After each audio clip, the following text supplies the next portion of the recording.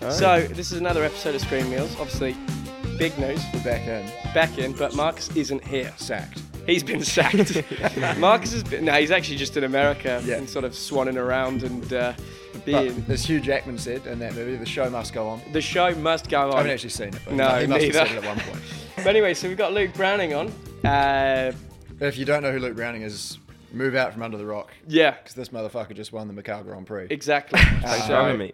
Pretty big guest we've got on actually. Yeah. We're chuffed, mate. Yeah. Welcome in. Thank you very much. Yeah, no, I'm happy to be here, obviously. I think it's cool. Nice to do something like, a little bit less serious and good to get the personality out there and chilling out speak with to the my boys. good mate Clem. Yeah, exactly. And if you need a personality, Screaming Meals is a good place to get it. But really? Should we dive straight in? We'll start in Macau and then we'll go back a bit. Pretty strong weekend from first green light in FP1, right? Yeah, overall, I mean, it was a weekend that we finally put it together, to be honest. We've been sort of like pushing towards it all year. I mean, this year was truthfully one of the toughest years I've ever had in motorsport, turning up. I think people properly underestimate how difficult F3 is, especially from other categories. Yeah. Having to, jump in, you've got, 2 laps in FP, and then, if you're lucky, and then into quali, another part of the world, like Australia, another side of the world, and the first lap's half second quicker than the second lap, so... Yeah, turned up with no testing. I think, admittedly, I was a bit underprepared coming into the season. But, we were pushing on. A lot of mistakes from my side this year.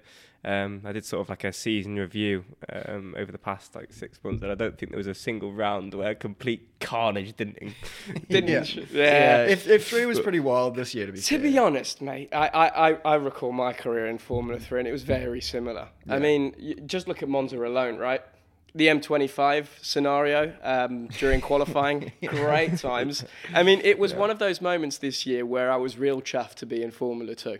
Yeah. As I sat down in the nice F3, F2 hospitality and saw... Carnage. Yeah. To put it simply, yeah. So, no, I kind of understand your point in saying that, it's F3 is one of those championships where it's a bit hectic. Because almost all of your racing up to this year has been almost... UK based exclusively, right?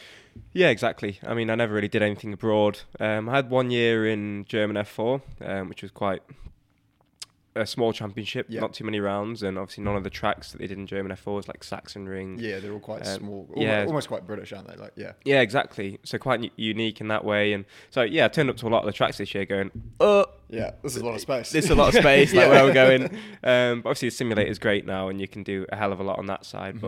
But I mean, I'm trying to follow in this man's footsteps next year. Hopefully stick it on it. Yeah, careful. In F3, hey, it was a good job. And, F3 was okay. F3 was solid. Solid. But anyway, so swing back to Macau, we got sidetracked. So just out the box, it was you had the pace, you strung it together, and nothing seemed to go horrifically wrong. Yeah, exactly. And it's not so confidence-inducing the place, but generally when you get into it and you build up to it, I think you start to get in a rhythm and then you start to get more confident and then the pace starts to come. Yeah. But I think one thing about F3 is you turn up to the weekend and it's either on or it's off, and it's completely out of your control, to be honest. Yeah. Wait till you get to F2. So, I've kind of got to the realization like this year I put a lot of pressure on myself in the opening half of the year. Was very stressed out about the outcome, stressed out on doing the lap and performing and the outcome of that. And I think what you've got to understand is that a lot of it's out of your control. You turn up and preparation up to that point is what propels you forward. Yeah. And the preparation for Macau was really good. I think I did close to 1,000 laps in the simulator, which, that would be my last 3 season average, to be honest. I reckon. I've probably done less than 1,000 laps over the last 3 years. Yeah, I reckon so. Yeah. In F2, you do what, like 400 laps a year? What in the sim? Like total. Oh, in total, circuit, actually on track probably, but in the sim as well. You've been to ATSEs before, haven't you? I have actually never been to ATSEs, but obviously being part of Team Redline, that's where the base is. Right. Yeah. I had a well, let's say, thought out routine of entering the simulator and getting on the sim for your sort of 10 laps there to start the day, set sort of a benchmark, then proceed to head to the couch. Yeah. Well, I don't because that was that sort of Lewis Hamilton's approach. He's been quite public about that he doesn't really believe in the simulator. You say that, but recently he's put a lot of stories on his Instagram there of him in the sim. Now that the car's on Struggle Street again, I think he's trying to put in the gas station again.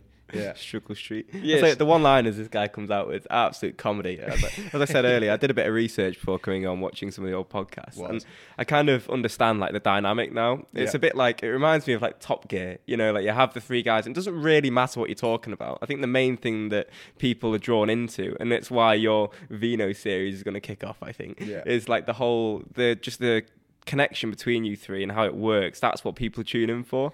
And that's what we figured out recently, is like, because we used to go like, oh, if not all three of us are here, or if we can't get a guest, what's the point in showing up? And then everyone, all of Instagram, Facebook, all that kind of Facebook. Who's Facebook, bro?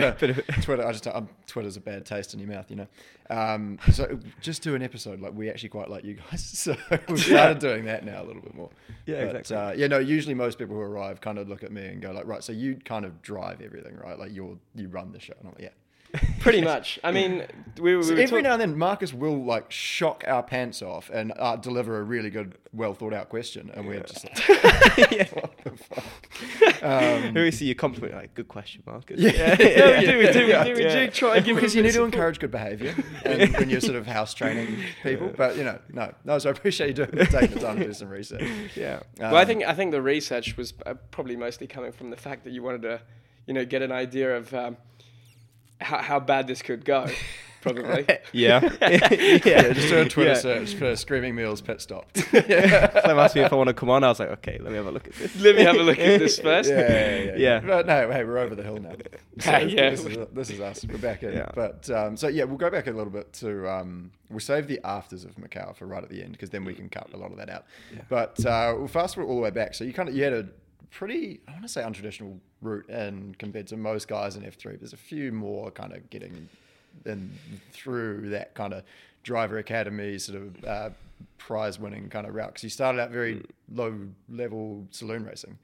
Yeah, so to be honest, like my background is, I mean, I'm not from a poor family. Like, by no means we're not, on the breadline, but we're just a normal family, to be honest. And obviously it's got better as I've gotten older, but as a family, we could only really afford to do club level karting. Yeah. And that was what we enjoyed, and we did it completely for fun, more or less, up until 2016, 2017. So at this point, the early years, I started when I was about 10, just batting around Hooton Park, if you've been. This was great fun. And we were doing these like non-MSA regulated series. So in MSA, obviously, you've got to have a strict engine. Yeah. Whereas we just like strapped on the fastest engine we could find and then just sent it out. Yeah. So that's way to race. It's pretty old school. It's like 70s, like back in the day. That's the story. It was mega. I think I clocked like 97 mile an hour down Wigan Straight when I was, I think, 11. Whoa, mate! I wouldn't even get anywhere near that in KF and juniors. Like, you wouldn't even get close to that. Yeah, it's ridiculous. It was like actually a bit unsafe, but that shows you my dad is a complete mentalist. He's I'm in between my mum and my dad. My dad's on like a new level of just complete craziness. I mean, to put it into perspective, like he rides a unicycle to work every now and again. So that's awesome. Yeah, James does that too, actually. Yeah. Well, he's trying to, anyways. Yeah, trying to. Yeah, they always say actually posture. They say your posture, you should like walk like you're on a unicycle, and that's how you achieve like good posture. There you go. But so crazy, and then yourself in the middle. middle. Dad's the same. What's your mum like? Myself and my mum's really sedate. She's calm. She's the good influence in my life. So we decided that karting was getting too expensive to be able to actually do what we wanted to do. So we went into one MSA year, and it was like, well, this is a bit ridiculous. Like, we did like the UK Championship, whatever it was, and we were like, got halfway through it, and we were like, nah, let's sack this off. So what we did was we went to Junior Saloon Cars, which is like Citroen Saxos. So we basically got a Citroen Saxo from a scrapyard near us and literally just ripped everything off. Shell was immaculate. And then we built it up with a group of 8 of my dad's mates. Got it more or less compliant-ish. This sounds like a great movie. Mate, honestly, this is so good. Yeah, and we rocked up to the first round. I think we were like 13 seconds off, ridiculous amount off in the first race, like complete miles off. 13 seconds off. Yeah, but we were like 80 Room horse. for improvement. Yeah, we were like 20 horsepower down off him, and I was driving like a complete moron. And like, I had no idea what I was doing. I was getting a clutch. Let's go. And by the end of the year, we'd won a race and been on pole. So we were like, we're doing all right. We're doing all right. Yeah, tune the old engine up a little bit, you know. And yeah, off the back of this, so we thought, well, it's not really going any further than this. We thought it'd be just a bit of fun. And then, as we spoke about earlier, the Autosport Award came along. Well, not the show, not the award. Went there in 2016, and there was like a stand for a team there that's actually become pretty well established now, is especially in Porsche Carrera Cup, is Richardson Racing. So they had had a stand with a simulator, and basically the fastest person on the Ginetta Junior simulator got a free test day in it. Oh yeah. Ended up being fastest on the simulator and got the free test day. That is a fucking cool story, man. Yeah. Keep going. Yeah. This is good. So yeah, we cracked into it, went up to the day, and when I say it was torrential, this rain on this day, I mean it was horrific. You couldn't be flat out down the straight on road tyres. It would have been a complete red flag. Yeah.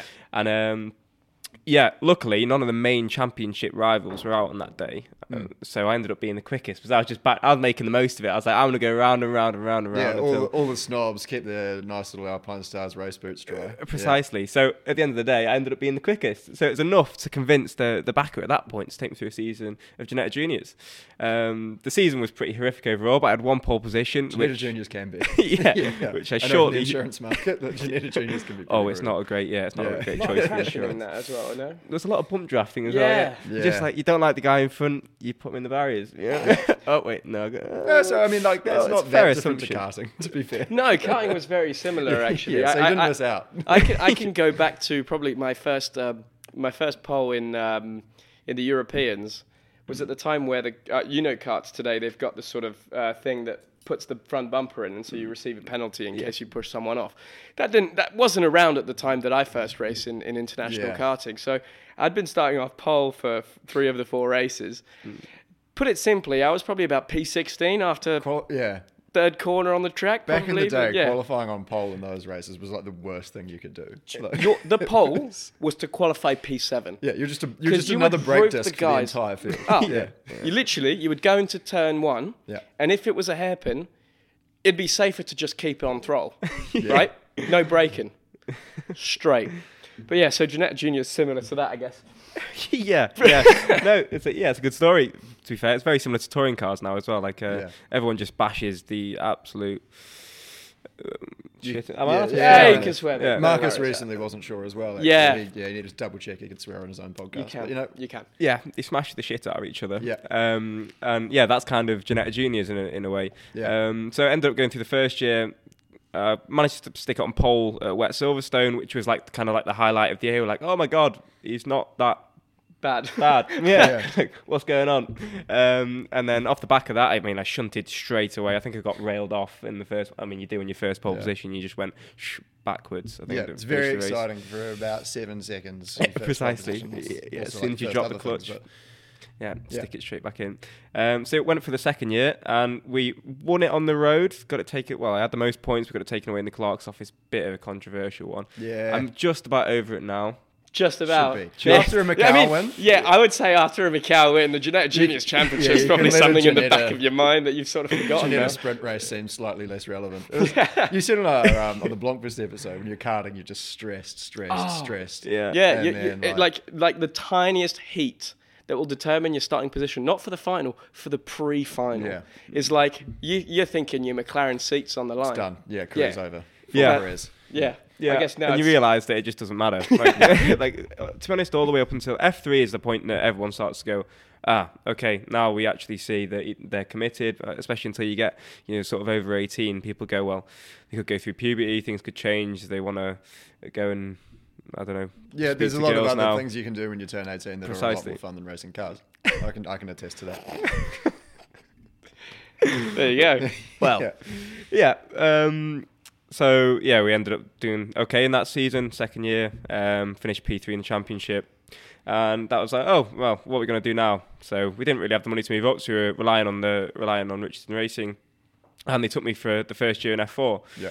We did, I think, 3 or 4 days testing before the start of the year compared to the guys that done 30. So we didn't expect to be miles, anywhere close. But the first 2 races, we won from like more or less the back of the grid. We had issues in qualifying at a wet brands Indy, and I won the first 2 races in single seaters. So it was a bit like, that is what's going on? Yeah, because that's the thing with especially like younger formulas, like there's sort of F4s and maybe even British F3 like you did, like we did. You can pretty much test as much as you want, which is crazy because like most of the time for us racing drivers now, like when we get around to especially F3 and F2, you get around to November, there's nothing to do until February next year. Yeah. Like we're literally just, what do we do? When I think in F4 and F3 and British F3, you're just going out and testing every single week. And up to the point where I've grown so tired of the British winter, having done probably like 20 days testing in a British F3 and 17 of them been in the wet. Yeah. So pretty decent in the wet. Yeah. Big push. We have to go for a little hack. I think we should do like a car day at some point. I think it'd be good fun. Yeah. A bit like what you did with Mr. Marcus. I thought that was funny. That was pointy, that C43. What was it? It's GLC, I think. GLC something. It's a terrible car. Ask Rory about it, mate. Yeah, you looked like you were flying around in the back seat. Terrifying. Straight to one side. You're lucky you kept... the camera, I think, still all right. But it's got a bit of a dent in it, actually. You can tell. Maybe that's where the GoPro fell off. You knew it was chaos and the GoPro fell off the roof. Yeah. That was all go. But no, we want to do something like that. We actually talked about doing some ice racing with one.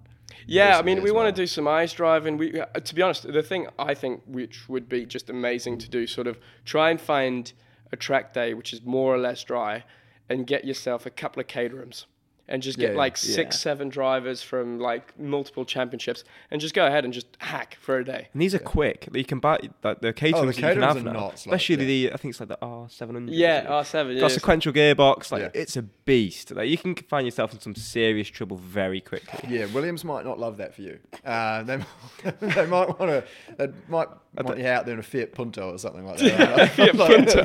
I'll tell you what I did do before the Imola test. I took like a Fiat 500 around the track. Yeah, and that was that'd be Imola. That's still pretty hairy though. A Fiat 500 at Imola, like that's. Was it the Abarth model with the? No, it was the slowest one. I think it was like the 1 litre like eco mode. It was. I think I reached like 85 mile an hour by the time I got to T1. It's a long straight. It's actually going some 85 miles an hour on a 500. Mate, the thing's shaking. Yeah, I actually used to have my old man handed me down his old 84 Range Rover Vogue, and he knew it was safe for me to start driving that at 17, 18. Because literally, if you got to 110 k's on the motorway, which is 10% allowance of speeding, it would start wobbling, and you just be like, this is a bit rough. Yeah. All my ex-girlfriends in New Zealand hated it because you took it into 5th gear and you just couldn't hear anything anymore. So Mints for you. They're cool though. I think the old Land Rovers. That was awesome. It would have been a real cool car to have in the UK, but in New Zealand, no one appreciated it. So it's just this bucket of bolts. And there was actually a hole in the fuel line. So by the time I used to work at a Rolex store in Newmarket, so I'd fire it up in the morning. By the time I got to the office, the cabin was filled with smoke because it was just like dripping into somewhere hot and I told Dad, and he was just like, "You're driving it too hard, you fucking idiot." Fast forward 2 months later, he takes it out for a drive. He's like, "I think there's something wrong with the Range Rover. The whole thing spills up with smoke." Thanks. Anyway, so that was just the real therapy session for me. To continue. But anyway, so you said obviously Giannetta's F4, and then British F3. Now, how'd that come about? Well, GB3 now, yeah. Actually came off the back of F4. So after the year of Richardson's, it was, it's pretty clear that we weren't going to win the championship. It was just very difficult. I mean, okay, we won a couple of races, got another pole position, but at that point, I was just getting battered in the dry, like it was. We were miles off. So we moved to Fortec. Was that due to setup, you would say, or probably driving, or probably a lot of driving that I wasn't, that I didn't admit to at the time, because when you're 17 years old and you think you're the best driver in the world, it kind of it takes control. He's been there actually. James's career is full of high hopes and high hopes, high targets. And That's amazing how much it comes down. Like the realization that like, as you get older, you kind of understand that look, like, everyone's doing a good job. You just got to put it together, and then it is what it is. I mean, you're still in a Formula One academy and Formula 3 this year. Like, I mean, I went from Formula One. DCM would be cool. V8 supercar, mate. A couple of Porsche cars. Insurance. that's how my. Hey, at least you're making money from motorsport, mate. It's a lot more. He's got his moment. You could tell us your story of your moment of realization. I mean, pure and simple. When you realized F1, I think was probably not on the cards. Oh right, sorry. Back when you were in the in the school bus there. Oh yeah. So I realized the F1 dream was over, like for sure. I think I'd given up on F1 more or so. I was 17. And I was on the school bus, and like the news flash comes up. This show my age, but here. Comes up, and Verstappen had just signed his contract for Toro Rosso in 2016. 15. And he's younger than me. And I was still racing karts, and I was sitting on the school bus, and I was like, oh, it's over now. Like, it's really over. It was over before, but now it's like, it's rolled off the page. Let that sink in, right? James is older than Max Verstappen. Now, a straight out comparison right now between James and Max Verstappen. Verstappen has got 54 wins in Formula One and counting. Yeah. Well, together they've got 54. Yeah, together you've got 54 F1 wins. Yeah. And I've sold way more insurance. Yeah, exactly. So, like, you know. It's actually fairly even. Really? Yeah, who's winning, really? Suck it. So, what were we talking about? We were talking about, I think, F4 to F3, GB3. Yeah, so F4, in the second year, we went with Fortec, and they were great with us. They really supported us through. And we managed to win the championship by the absolute skin of our teeth. We won it on count back in the last race at Who was Brands that Hatch. against? It was against Zach O'Sullivan in Carling. Oh, yeah. I remember, because I think I was I driving British F3 at the time? Yes, Yeah. you were. Yeah. Yeah, I remember that. You were the most consistent driver through the year, flat out. Clem was like P2, P3, P2, P3, P2, P3, every race, mate. I don't think you were off the podium once. There was a couple, but yeah, no, it was all about, because we weren't actually that quick. But you were the most consistent. That's what I mean. It's He take a did the leaf same out of thing his in book F3, for this year. Like your consistency through that year was incredible, and that's like obviously in F3. What F3 was the same, mate. Similar like Teo's year this year, to be fair, as well. One race win. To be honest, I was about to point that out. Yeah. I've got as many wins as the Teo F2 race, as the F2 championship. You had a very winner. similar season. I may as to well Teo just call you Porsche. the champion. Yeah, I know. So might as well. That was good to watch. Watching the Netherlands. That was. Yeah, I was happy for you, mate. It was such a popular win. Yeah, it was. Everyone was like, yeah! I texted him immediately, straight on the story. Yeah. Not many people do that, do they? But Actually, credit credit to Liam Lawson as well, who was about to start in his first ever F1 race, gave you a text. It literally was one of the first people who texted me going, and he was like, come on. Come on, you sicko. I was going to bring Liam up as well, because he's on the other side of the world, had quite a similar career path to you. Like he didn't have the money, he said on the show, for New Zealand, like top New Zealand karting. So had to go into like a car scholarship program and then try and kind of piece it together there. So he's done it right, actually. He's been racing a little bit. He had something with the Honda engine in it this year. He was quite fast. He's clearly a very talented driver. He does it right. Yeah, he went over to Super Is that Formula. Liam Lawson? Yeah. He's not bad. Yeah. He's done pretty well for himself, I think. So. So yeah, mate, it's all on. So what's so next year? Do you know what you're doing yet, or do you know what you're doing? Is it public knowledge? It's not public knowledge yet, but I think people take a good guess, and it makes sense to do it again. And I want to go back and win the F3 championship. So backbone. So now they know what you're doing. Yeah. Well, it's not signed yet, but in case anything goes horrifically wrong, but we're more or less there. Good. And so I've enjoyed it this year. It would have been nice to have slightly better results, of course, but I mean, what was clear was the disparity between pace and points. Like, it was just ridiculous. I mean, the first two races, I mean, it's always difficult, like you say, the car park of the M25 for qualifying is just, I got blocked in the first two races in qualifying, and then there's a crash or a red flag as you finish in your lap, and usual F3 shit happens. Yeah. But to be honest, a lot of it's putting myself in the right place, like not putting myself around the people that cause crashes, making sure that there's a lot of things that you can do to prevent it, and I did absolutely none of it. And I think I also went into the season thinking sort of like, screw everyone. I'm gonna. Fair enough. I'm just gonna focus on myself. I'm gonna nail this, right? And then you quickly realise that actually that's not the way to go about F3, because you get screwed over more than you'll screw other people over, and ultimately it's just not the way to be. Well, it's good that at your age you've already had that realization of like, maybe I'm the problem. Like, you know, Yeah. everyone's got to have one at one stage. So Yeah, and you learn, you get better, and this is how you grow as a driver, right? And as long as you learn from these mistakes, and it's, you know, very much what I learned, and it's kind of why it's come together in Macau at the end, and it was coming together towards the end of the season. It's just like, obviously we got disqualified from Monza, and you know, we're in a top 5 position there, and that's all you need to do. If you're consistently qualifying in the top 5, you don't put yourself in a position where you're scrapping. Love a good scrap though.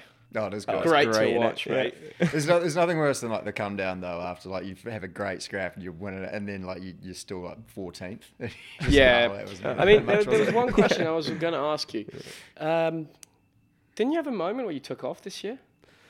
Yeah, Did you go airborne? I had 3 flights in 3? Australia. So I had the one there, I had the one over the curb at the chicane, and then I had the one home. Ah, I see. Yeah, so the one over the chicane was not. Yeah, well, that was It's not prime the smoothest- example. Was the smoothest landing or? Which chicane Probably was was actually. Pardon? it? Which chicane was it? The really The quick fast one. one. Yeah, in the so last sector, yeah. I decided that it would be a great idea to overtake my teammate at the fastest corner on the circuit. Great choice. So yeah, ended up not going very well. But it was the lead of the race, which is good. But again, big step back when you realise that you're no longer there and you're now pedaling yourself backwards with tub damage. But from like the event organiser's point of view, though, like first time F3 was down there, you want to show like lead of the race, fastest corner of the track. You did your job. Mate, as an entertainer. Honestly, you did your job. if we're talking pure numbers here, we're going Doing back well. to Australia next year because of you. Yeah. Precise, and I'm going to do it again. No. And it's all coming back. This time I've got it. go. Like, Yeah, no, I've got to be a little bit more cautious. I need to think. send it to the outside this time. That's what I did wrong. Yeah. Yeah, oh no. Yeah. You only watch it back, and I'm on the radio. I was so convinced. I was like, nah, it's completely Seb's fault. Well, obviously, my team. I was like, nah, I can't believe he turned in on me. And then I look back at it, like, I wasn't even alongside. Yeah. When Do you're in you that. get that sometimes? I don't know if you had it in car. Obviously, no radio back in the day, but in moments where you're in sort of a fight, and what you perceive from inside the car is completely different to what's shown on screen. Yeah. And then you look back at yourself, and the worst thing is when those radio messages are put out to the world, because you're like, oh my God, I look like a massive dickhead. Like, Lewis had a bad one in Qatar this year with George. With George, yeah. Probably the most famous one is Schumacher and Hill. For the championship back in '95. I know you two are probably both a bit young to remember that, but When Schumacher took out Hill at Adelaide. yeah, but like until he got back to pit lane, he said Yeah. he's convinced that he got stitched up. But then as soon as he watched the replay, I was like, No, yeah. Yeah. Yeah, I do enjoy watching the old F1 races. Actually, I'm not like too overly into it. clued up on all the history. Clued up on it, but You know Vettel. yeah, yeah, obviously. You know Vettel, yeah. and and obviously Alonso. I've got a cracking theory, which I don't think is too controversial, which we'll potentially talk a bit about. Sure. I think that if Sebastian Vettel ran the FIA, was president of the FIA or Formula One, we'd have a lot less problems in the world today. Not just in Formula One, but the world. I mean, Seb for me is a cracking guy. I think he could be a real Gandhi character for Formula One. Probably.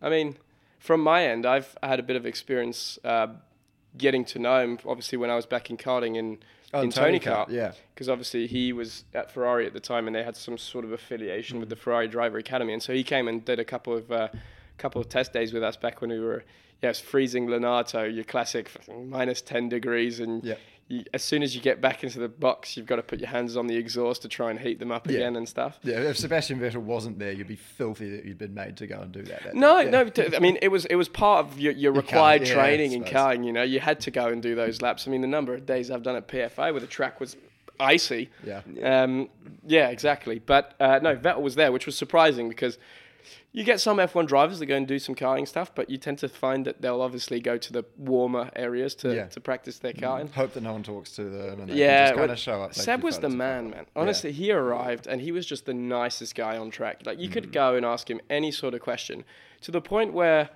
I think a couple of years later, I'd obviously moved up into Formula Renault and I can't remember exactly. I think it was in Monaco or somewhere like this. And I was close to the F1 paddock or nearby the F1 paddock. And I'm there on my phone, sat down, and he goes, like somebody walks up to me and goes, "Hello, mate," and I look up and it's Seville, and I was like, "What the fuck has gone on here?" Yeah.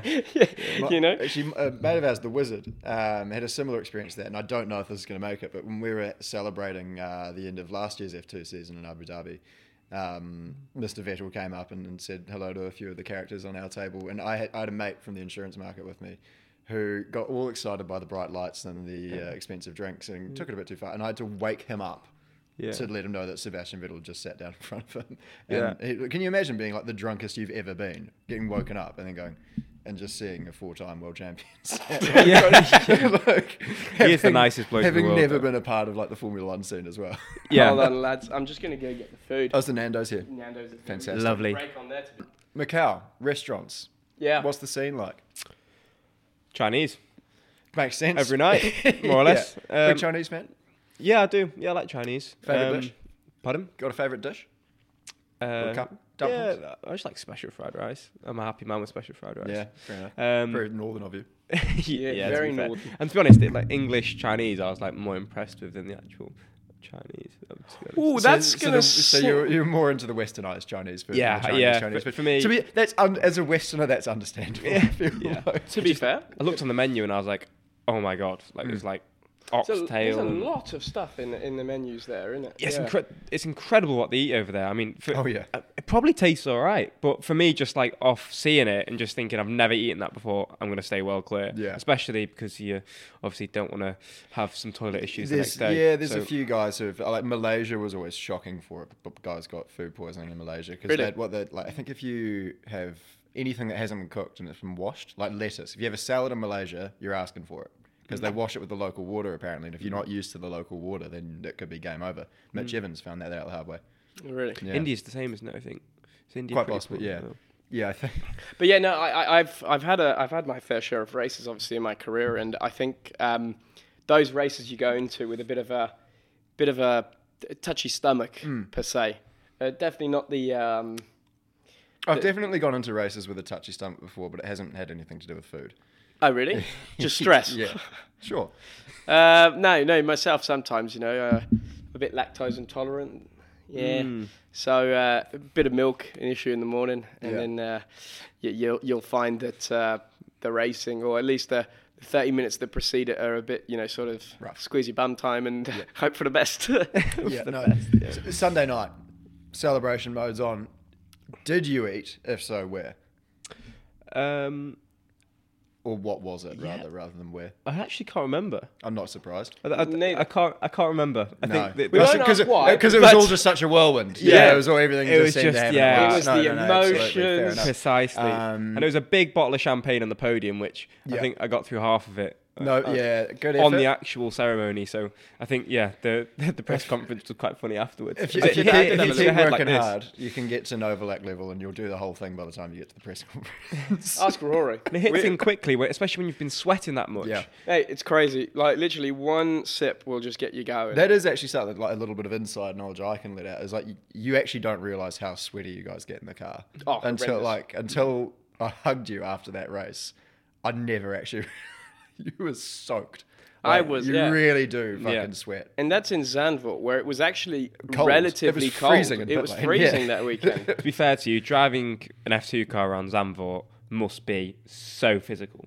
Especially when you're the bloody winner. Do you know what I mean? Yeah. Yeah.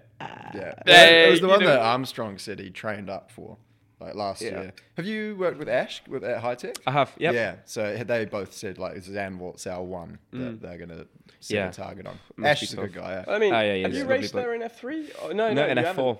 Yeah. F4 must have been quite physical already then, or was it Yeah, okay? we had. I think we had 3 races on one day, and by the end of the day, it was like, Getting Yeah. through it, yeah. it was tough. And that's in an F4 car. At the point, I think people were just crashing because they couldn't drive it anymore. Hold on, you know? yeah. Well, yeah, we've talked plenty about Saudi. Saudi is the Yeah. same. It was one of those. That was probably the most physical race of my career. Was that Saudi, that feature race, the first year that I did F2? Because Yeah. up until then, obviously the year before we'd done Saudi, because I did the last 2 rounds of 20. The year Piastri won, I think 21. Yeah. And But you did the sensible thing physically, and you crashed out of both races immediately. no, actually, I think it was Just the one. This is the feature. No, we didn't. I didn't actually crash out. It was just actually there was a red flag, or I think a barrier was broken, or something had happened, or yeah. And basically, the race didn't resume, or we only had like 15 minutes of racing around Saudi, so it wasn't that bad until the following year. So up until then, every session that we had in Saudi in F2 had either been curtailed with a red flag or a few safety cars to sort of get a breather. And then we get into this feature race. By lap 6, I was hanging on. Yeah. I was hanging on for dear life, going, please let there be a safety car. Someone should. Now, please. If you ever want an ego boost on that, come down to the Lloyd's karting day, because it's basically just like a bunch of boomers who own a fast road car and think they thus qualify as quick on a track.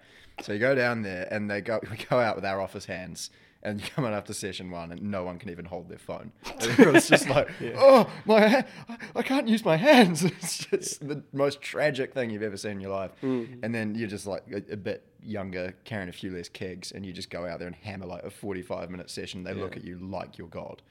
It's great fun. It's amazing on the simulator as well. Like I took my best mate on the sim at home, and he goes, "Look, I can't hang on to this for like Shoulders 10, 15 minutes," and he's just like, "This ridiculous." I'm not sure if it's just because the actual he's hanging on harder than he needs to, but even so, yeah, I think what you don't realise is the strength that you build up from doing this since you were 9, 10 years old. It's really weird. Yeah. The funny thing when you stop, especially like for me when I stopped karting, is then getting used to just not being sore all the time. You know what I mean? Like, I'm not bruised on both of my hips and all of my ribs now. It's very strange. And like you go back into it. Like there are muscles, like forearms in particular. Yeah. You don't really use forearms in many other sports. No. You know, like it's a weird I muscle. think racing drivers are good at arm wrestles generally, aren't they? Wouldn't know. I haven't tried. Go on. Oh, no. Go on. No, come on. You brought it up now. I'd love to see you two. Oh, it's good. Oh, yeah. Go on. Go on. I think Oh, they'd God. love to see that. I reckon we should go side on. Here's the thing with this. I've got nothing to lose. I have everything I'm to lose. expected to lose. I'm like expected to lose this. I think you'd do alright. My ego's gone. Alright, we're in shot here. Alright, we're on though. Oh, I wonder. Alright, somebody count us in. 3, 2, 1, go. Oh, he's shaking. Oh, come on. Push. Oh, end of. Clement Novalak. Oh, he's raging. So, How'd you feel? it turns out professional racing drivers are stronger than insurance brokers. Well, there we go. Well, Who would have guessed it? I mean, you put up a good fight, I have to say. Yeah, I think I did better than most people would have expected. Don't know if you were going easy on me. Please don't answer that question. But on the F3 calendar this year, we'll swing it back around a bit. Yeah. Back to racing. Any restaurant from like the European circuit, because obviously having done mostly UK races, not a lot of fine dining up in the northern part of England. Whereas, you know, your Barcelonas, your Monacos, Are you your knocking my UAEs. mother's cooking? No, mate, trust me, your mum's cooking's fantastic. But How would you know, James? don't ask questions you might not like the answer to. But any roadmap, any like city, where was the best time that you had? What was the city that you had the best time in, not related to racing? Milan. Yep. Yeah, I went to go and visit Gabby after Monza, and I love Milan. Milan was great. See the fashion city of the world. Clement over here would fit right in. They've actually named a street after him. Yeah, I'm not surprised. Yeah, I'm not surprised. You can only wear a cardigan on it. Yeah. Yeah, it's actually a requirement. Cashmere. It's like no only. caravans in Monaco, no cardigans on Novalak Road. Yeah. No, it's a lovely place. I went there. They got nice food. It's really strange there because you sort of. It's a bit like London, where It's the Italian outside London, of it, right? It's just Yeah. Italian London. Yeah. You look outside and everything looks a bit, and then you walk inside and it's new and it's like beautiful and it's done up. architecture is And, really yeah, cool. it's insane. So, yeah, that for me and all the history and stuff. Surprisingly, I actually quite like wandering around. Yeah. Although I do like the fast adrenaline-filled stuff, I think sometimes it's nice to actually just kind of have a day wandering around the city. And it's a lovely place to wander around there. Yeah, no, it is good. Budapest is quite nice to walk around as Loved well. it. I've heard always Barcelona is loved- obviously amazing, but that's not news to anybody. Really. Yeah. I've always loved Budapest. I don't know about you, whether you did much this year, but the thing is, there's something that I would recommend to most drivers out there is if you get the chance, as much as it increases your journey time to go to the track every day, stay in the city. Because whether your day goes good or bad, you can get away from the track once your session's done, go to a nice restaurant, walk around the city. I mean, I think obviously with F2 we've got the feature race in the sprint race in the afternoon, or we did at least this year. But you know, on Friday my qualifying hadn't gone so well.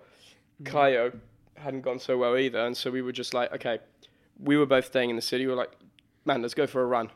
Went, done a 12k run around the island, walked past the Parliament, everything.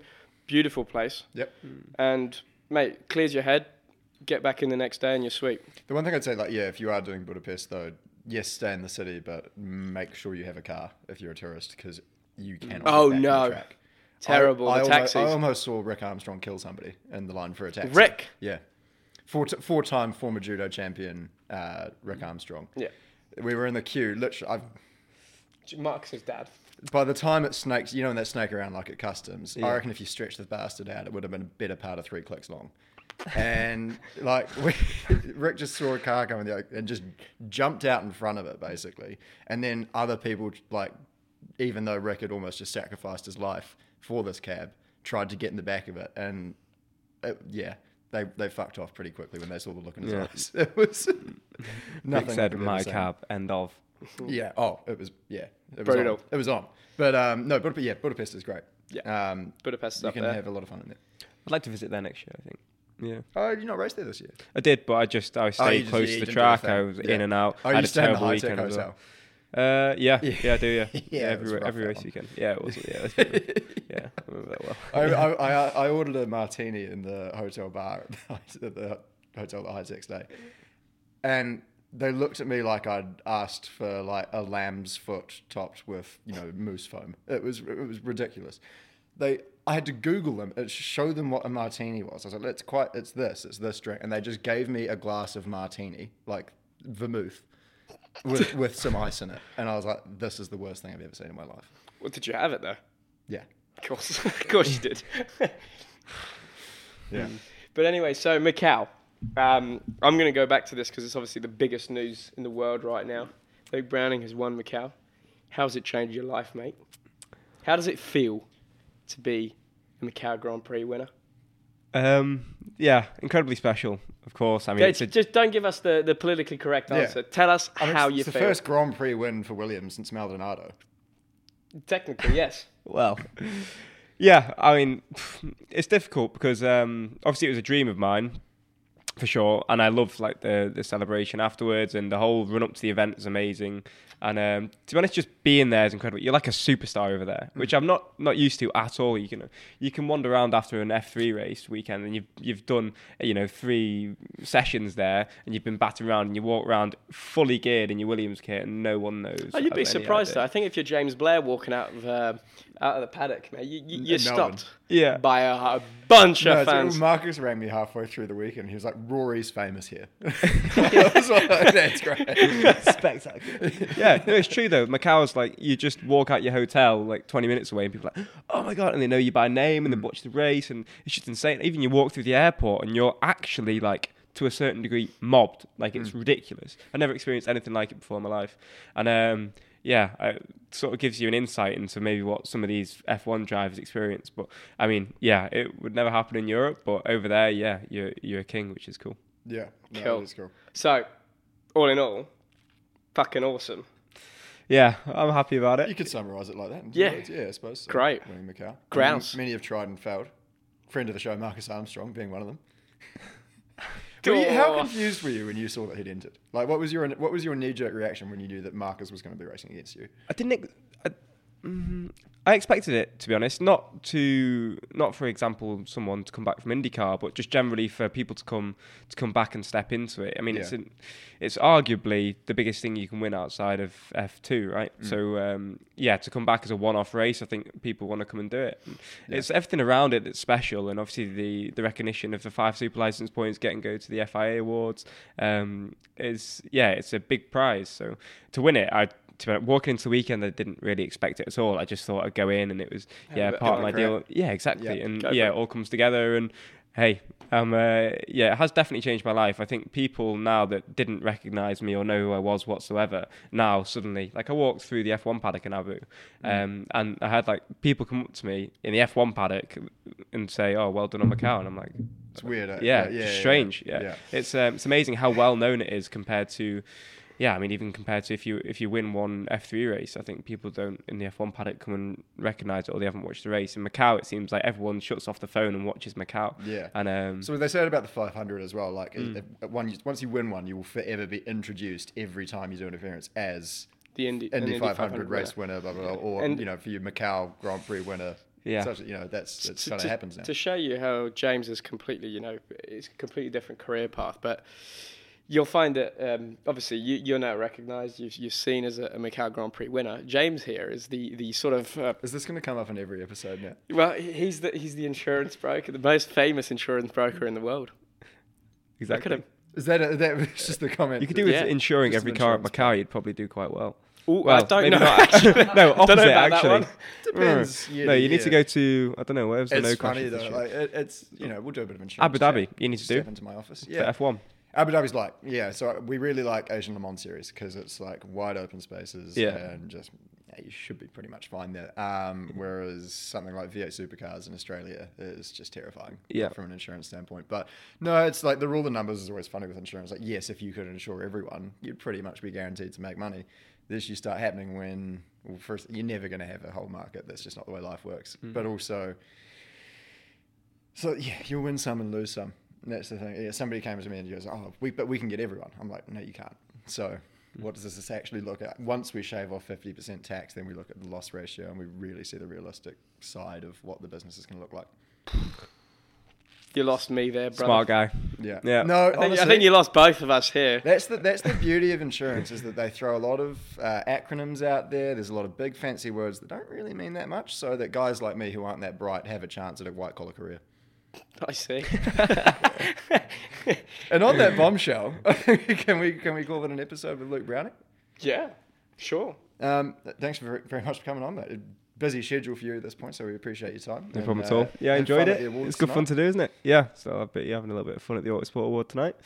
Yeah, Autosport Awards. Well, actually, this is probably coming out in a few weeks' time. Yes. Yeah. So it will have been the Autosport Awards. If you ruin your career tonight, people already know about it. Yeah. Spectacular. Thanks very much, mate. Cheers. Cheers, boss. Thanks, mate.